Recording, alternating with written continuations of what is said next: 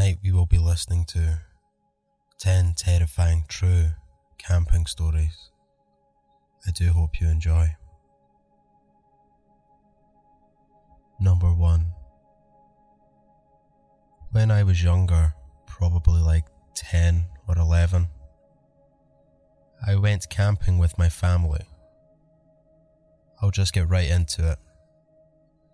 It was about 1 or 2 in the morning, and I couldn't really sleep. The tent me and my brother were in was really hot and very uncomfortable. Anyway, while I was trying to go to bed, I heard a faint whimper. I tried to ignore it because I figured I was just tired. Our campsite was along a road with many other camps nearby. The whimper started to get louder and then turned into crying. I heard footsteps outside of our tent and a girl crying.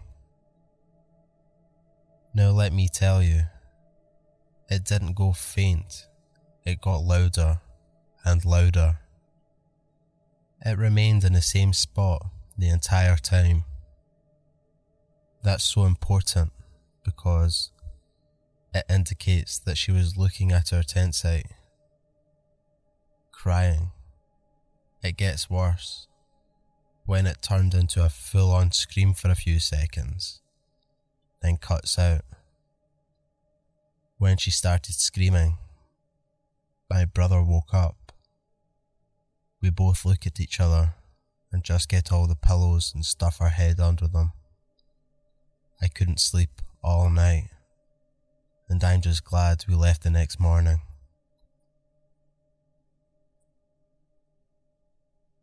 Number 2. This happened to an acquaintance of mine and his son. This took place back in the early 90s. He had taken his young son for a father and son type hike out of Skagway. If any of you are familiar with Skagpatch, it is quite a network of trails above town at Lower Dewey Lakes. So it's evening, dinner done, tent up, bedtime. Sometime later, around midnight, he's woken up by the tent shaking violently, then silence. Then again. Keep in mind it's late August and pitch black. I mean as pitch black as you can get under the heavy coastal rainforest with no moon. The shaking kept up for over an hour. He had no idea what it was. He went out with his headlamp, yelled, and heard nothing. Would go back in the tent, then it would start up again. He could hear footsteps whenever it happened. He was pretty shaken up by the next morning, as you could only imagine. He reported it to the troopers, and the only thing they could come up with was someone with a night vision setup messing around, or something else. Number 3. This happened to me when I was little. I went camping with my older brother and my mum. I was about 7 or 8, and I went to bed around 10 in a sleeping bag inside my tent with both my mum and brother. Sometime during the night, I don't know when, I woke up somewhere in the middle of the woods, still in my sleeping bag. I had no idea where I was or where my tent was. I screamed for my mum and I heard her calling back for me in a panic, but she was easily 100 yards away or so. To this day, I have no idea how I ended up in the middle of the woods, still inside my sleeping bag. Gives me chills.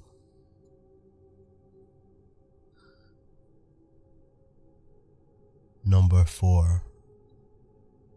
About 1 month ago, we are riding a favourite trail up near Camp Verde. Oldest son is leading, youngest is following him, a friend behind him, and I'm sucking up the rear.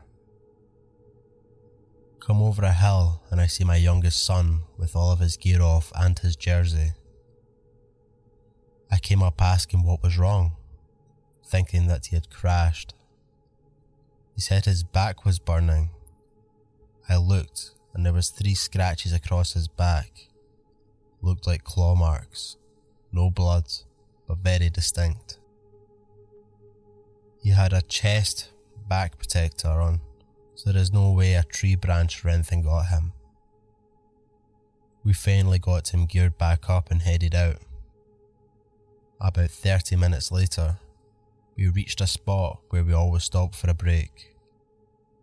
I asked him to take the jersey off so that I could see the scratches again. They were completely gone.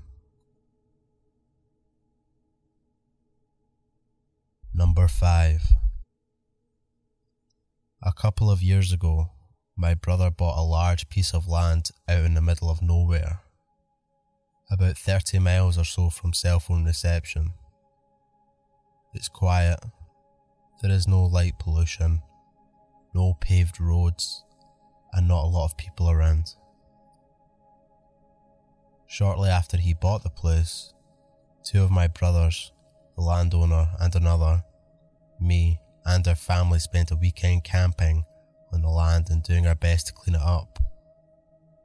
People had used it as a dump.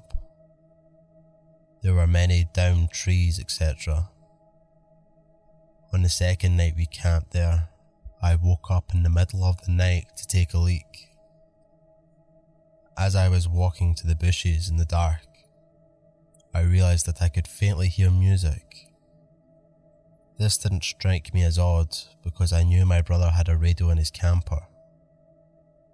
I finished up and went back to sleep with no further thought on the matter. The next morning at breakfast, I mentioned the radio and the music. Several other people recalled waking in the night and hearing music, but no 2 people heard the same music. Finally, the brother who brought the radio woke up. I asked him about the music and he seemed a bit freaked out.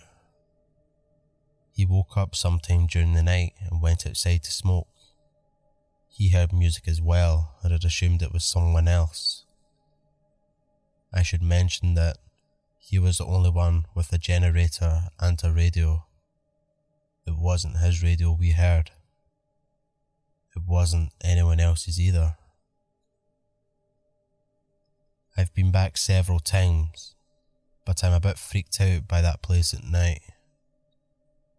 I have fun while I'm there, but I'm almost always armed, and I don't sleep in a tent anymore.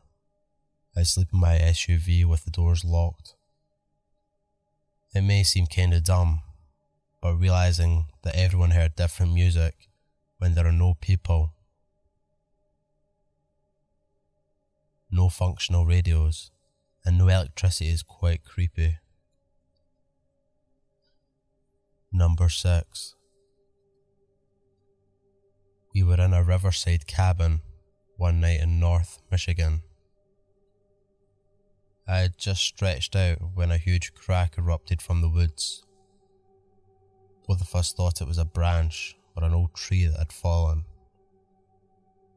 After he turned off the living room light, we noticed that the light coming from the windows was abnormally strong. This sent our nerves to a new high. The light seemed to pulse several times and got so bright at one point you could have read a book by it. It couldn't have been a car, as we were almost a mile off the road on a dirt trail. Plus, the light came in from all the windows equally. Every so often, we would hear a strange humming noise that penetrated the cabin. This lasted almost half an hour. We talked about just running out to the car and leaving, but neither of us wanted to go outside. After the light went out, we sat on the couch. occasionally putting forth theories on what it could have been. Around 4 o'clock in the morning, there was another loud crack. We worried that the light might come back, but nothing happened. Number 7. My friend and I were walking just outside of the circle of cabins.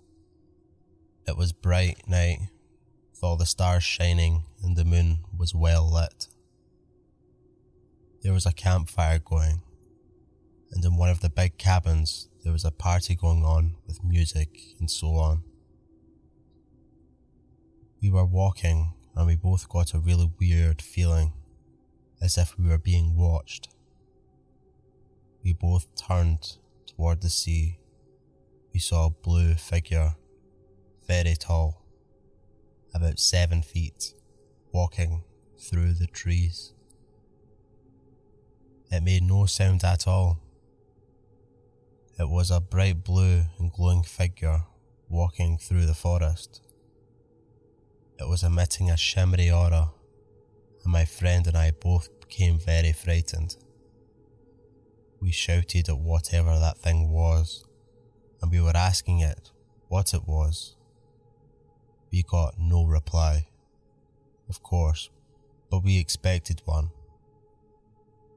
We stared at it as it walked away and out of our vision. We didn't dare to follow.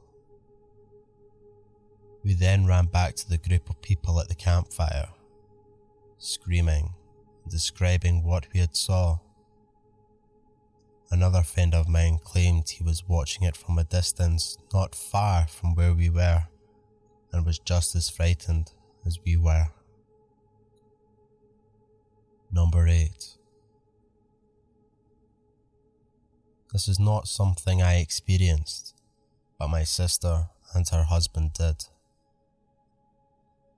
My family used to have a cabin on a lake in Northwoods. It's a lake with no public access. On the other side was an old girls' camp that the state was letting fall apart.